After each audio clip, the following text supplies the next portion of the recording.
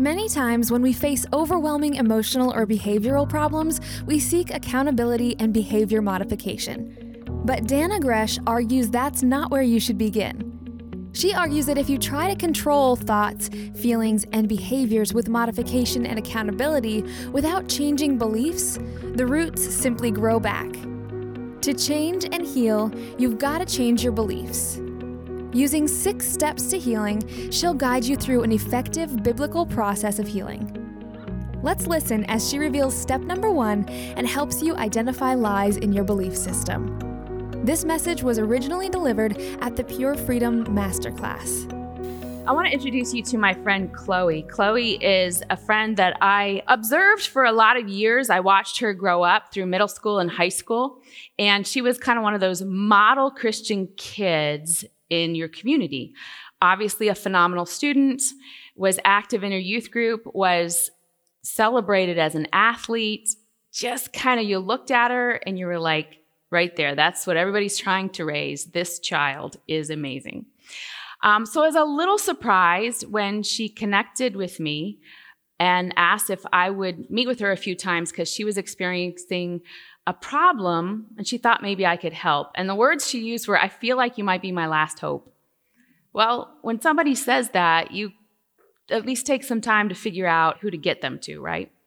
When she came to me, I realized that I could probably help her because it was a territory that I had helped a lot of girls through, unfortunately. You see, Chloe had, since middle school, despite her absolute love for Jesus, despite her great discipling, despite being a leader in her church community, and she was a leader on the campus here at Penn State, was, in her words, giving oral sex out like candy.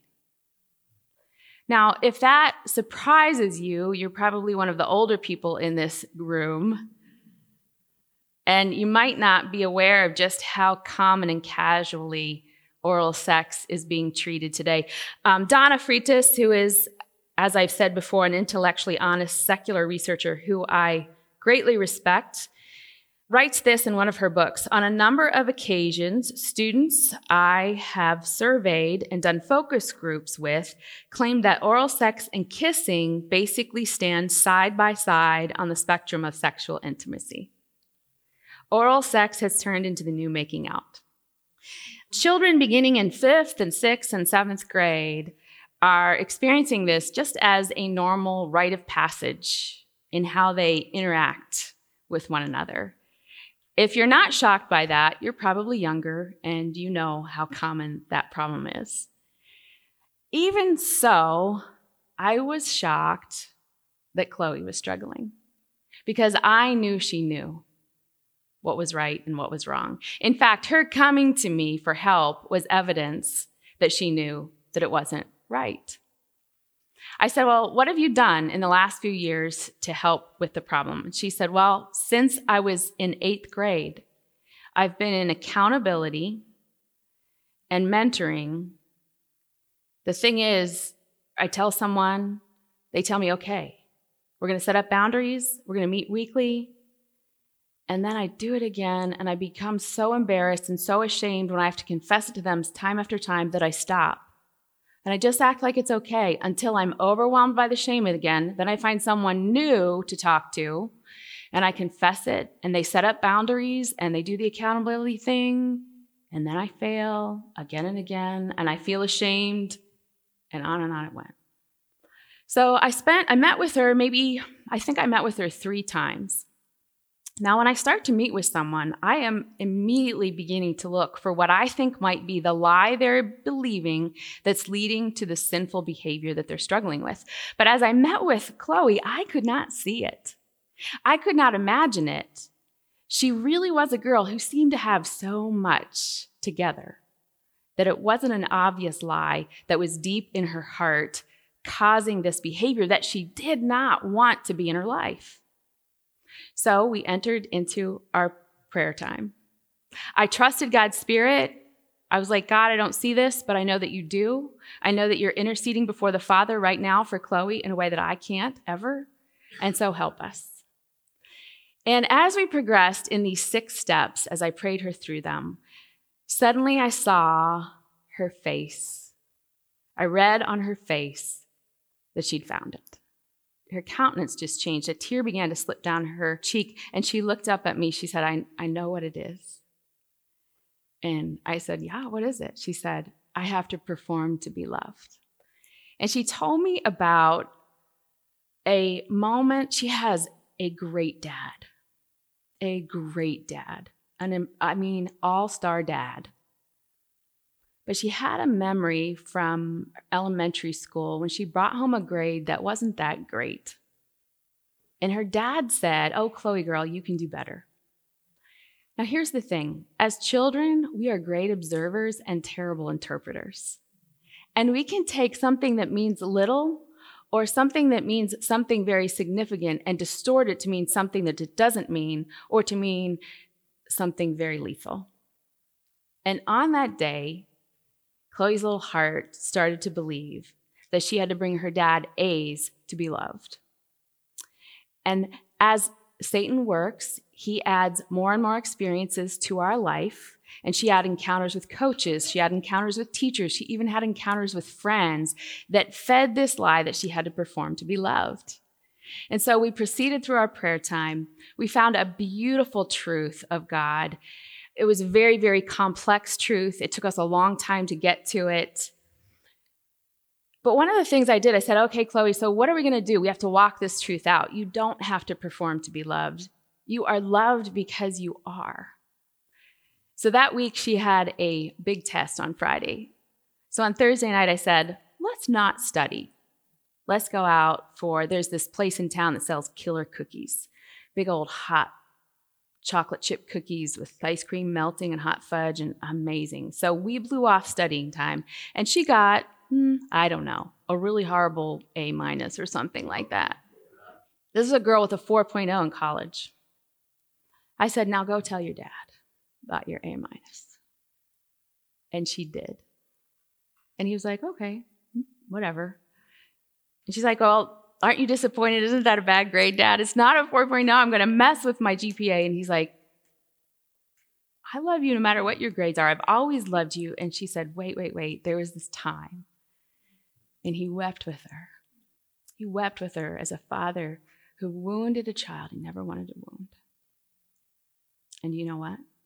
The behavior stopped. It was so fun. About 2 years later, she contacted me and said, hey, I'm engaged. And guess what? Not one time since we prayed have I even really been tempted. Listen, we have to go after the root.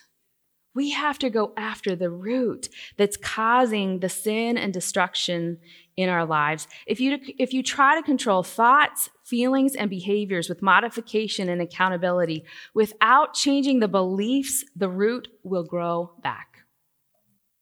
To change thoughts, feelings, and behaviors, you must change beliefs. I want you to imagine with me that you are a tree. And if I get to pick the kind of tree you are a mighty, magnificent oak tree.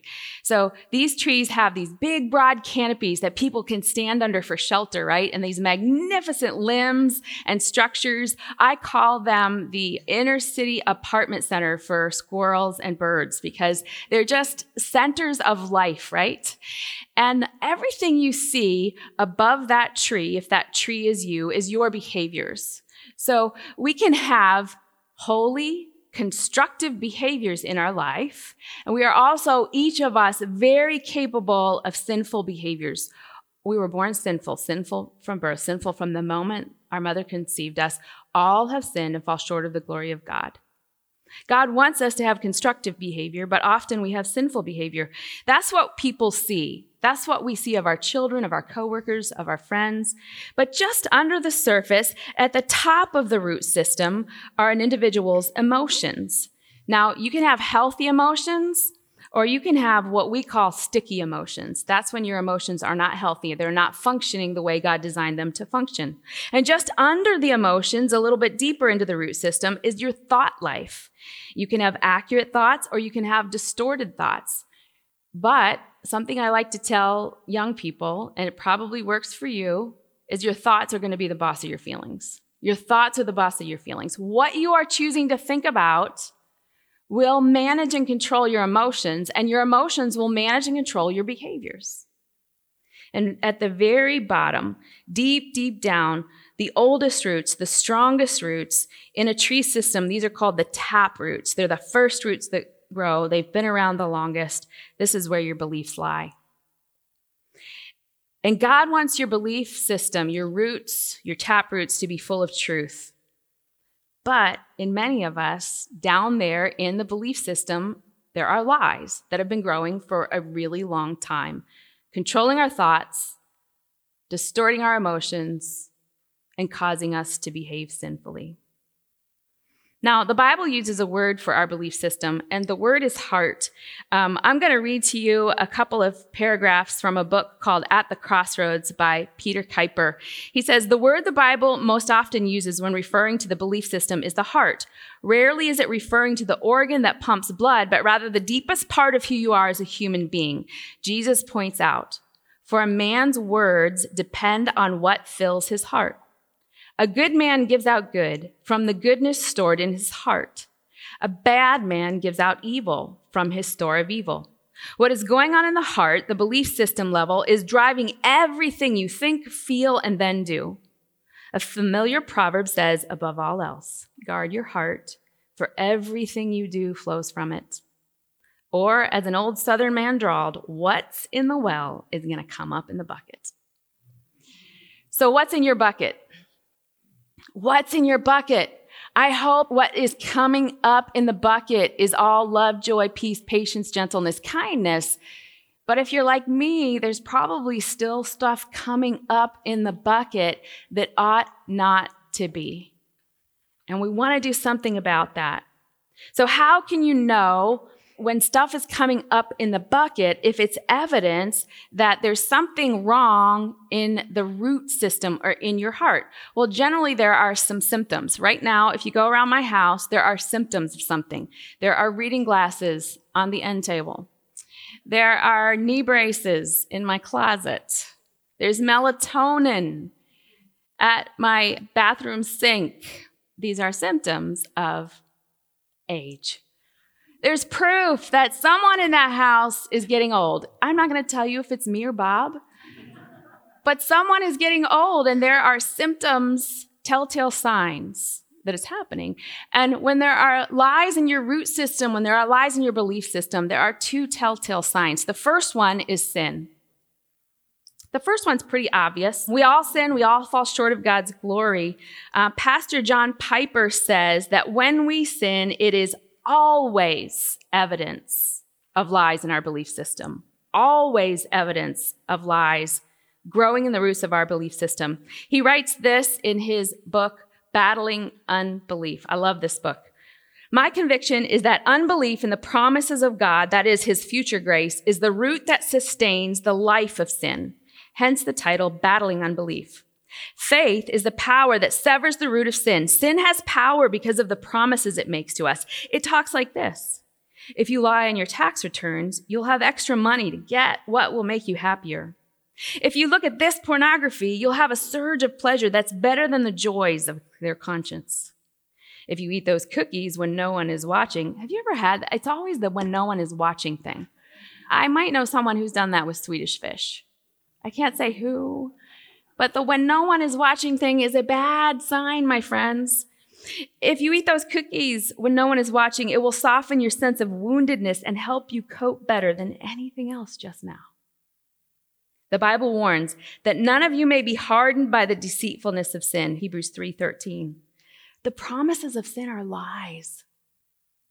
The promises of sin are lies. Battling unbelief and fighting for faith and future grace means that we fight fire with fire. We throw against the promises of sin the promises of God. We take hold of some great promise God made about our future and say to that particular sin, match that. We kill sinful deeds before they happen by cutting the root of their life, the lies of sin. Our sin proves that we've believed a lie. Every time, all the time. Sin is evidence that there has been a lie. Now, maybe it comes up as lying or gossip or overeating or overspending, being in debt, road rage, impatience. But the presence of sin proves that we're believing a lie. Now, maybe there are sins that you don't struggle with frequently. You feel immediately when it happens the conviction of God's Spirit. But if you have lost conviction and sin has become chronic, you have a really dangerous taproot growing in your belief system. It is the symptom of a lie. The second thing is sticky emotions. Now, we all have emotions. God created them. We have the good emotions, or the ones we think are good, like joy, happiness, peace. But even the things like anger and sadness, those are good emotions. God created them, and he says in the book of Genesis, in Genesis 1, that everything he created was good. So our emotions, whether they're the ones we label as good or the ones we label as bad, are good. But sometimes we don't know why an emotion is there. When you don't know why it's there, that's an alarm system. That's an alarm signal. Or when it's chronic and it just won't go away, no matter how you treat it, no matter how you respond to it, no matter what you do to it. Either of those, I don't know why it's here, or it's chronic. That is possibly evidence that there is a lie growing in your belief system.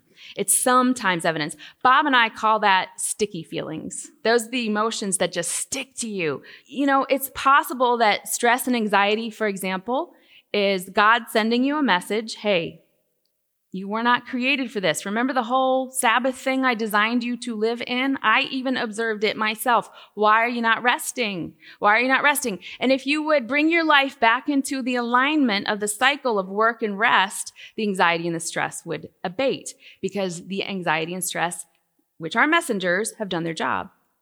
But if you're on vacation, resting with your feet up on a beach, with some fresh squeezed passion fruit in your hand and a good book, and you just can't concentrate on that fun fiction book because your mind is worrying with stress and anxiety, that's a sticky emotion. When you're in a place of peace and you can't embrace it, that is probably evidence that you're in spiritual bondage. My friend Nancy DeMoss Wolgemuth wrote a book many years ago called Lies Women Believe and the Truth That Sets Them Free. Now, she wrote this book before she was kind of well known. She was kind of an itinerant female minister traveling around, and she observed something.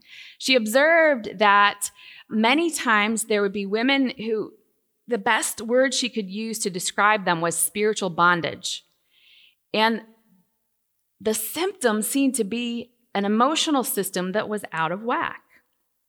And so she thought to herself, these emotions are a sign of something. What is it? And it led her to the conclusion that underneath those sticky emotions that just wouldn't go away, those chronic emotions, or the emotions that didn't make any sense, were lies in the belief system of these women. So she began to counsel them and help them to learn, what is God's truth? What does God's word say about it? What does God want her to hear from his word about it? Then she saw those emotions abate. And so, since that was very successful in kind of the incubator of experiment as she traveled from place to place, she wrote the book Lies Women Believe and has seen millions of women set free. What is in your root system is going to come out in your behaviors, either as sinful behaviors or as healthy behaviors, and in your emotional system right under the surface as either healthy emotions or sticky emotions. God has a goal. His goal is this, that you would know the truth and that the truth would set you free. He wants freedom for you. When we have healthy roots, our tree is beautiful and flourishing with life. Our behaviors are healthy. Our thoughts are accurate. Our emotions are good messengers. They come, they do their job, they go away. Now, all of us can intellectually know the truth, but not really believe it. It's not what is deep in our belief system. This word know in John 8:31 and 32, you will know the truth and the truth will set you free, is the word gnosko. It's the same word that is used to say that Joseph did not know Mary until after she gave birth to Christ. So this word know is about an intimate experience. You can know what the Bible says in your head, and it's not in your heart or your belief system governing everything that you say and do. The demons believed and shuddered. James 2:19. The Pharisees obeyed faithfully, but Jesus said they were whitewashed tombs in Matthew 23:27. You need to have an experience, a truth experience. When Jesus said you will know the truth and the truth will set you free, he was not talking about studying at seminary. He was talking about having a truth encounter experience with himself. Now, Satan also understands the power of your heart and your belief system, and he can make that tree of your life look a whole lot different. Rather than having a tree of life that's flourishing and full of life, a shelter for others, a place of life, Satan wants us to look like a whole bunch of haunted trees. And together we can make up a church that looks like a haunted forest. Who would want what we have? If we are as depressed and as anxious and as fearful and as addicted as the rest of this world, why would a lost world want to come into our circle of fellowship? Satan understands the power of your heart and your belief system, and he wants your belief system to be based on lies so that your thoughts are not accurate, they're distorted, so that your emotions are out of whack. They're unhealthy, they stick to you, they don't make any sense, and your behavior is sinful. In the book of Isaiah, chapter 28, verse 15, it's talking about the people of God, the Israelites. Isaiah writes, "You boast. We have entered into a covenant with death. With the realm of the dead, we have an agreement. When an overwhelming scourge swept by, it cannot touch us, for we have made a lie our refuge and falsehood our hiding place." The people of God, we have made a lie our refuge and falsehood our hiding place. Is it possible that you have made a lie your refuge? The first step in living in freedom is to identify those lies that hold you in bondage to sin and strongholds. I plead with you to be willing to let God's Spirit give you eyes to see the lies in your belief system so that we can rip them up and plant truth. This message was presented at the Pure Freedom Masterclass. This is the first in a series of 6 entitled Pure Freedom Masterclass 6 Steps to Healing series. I encourage you to take time to apply what you've learned in this podcast before you move on to step number 2. Ask God to reveal to you an emotion He would like to bring healing to. Then, consider when you first began to be perplexed by that sticky feeling. Finally, ask God's Spirit to help you identify any lies you began to believe at that point in your life. You'll be ready for the next podcast after you complete those tasks. If you enjoy this series and want to dig in deeper, consider joining us at next year's Pure Freedom Masterclass. Learn more at danagresh.com/masterclass. This podcast was produced by Pure Freedom Ministries.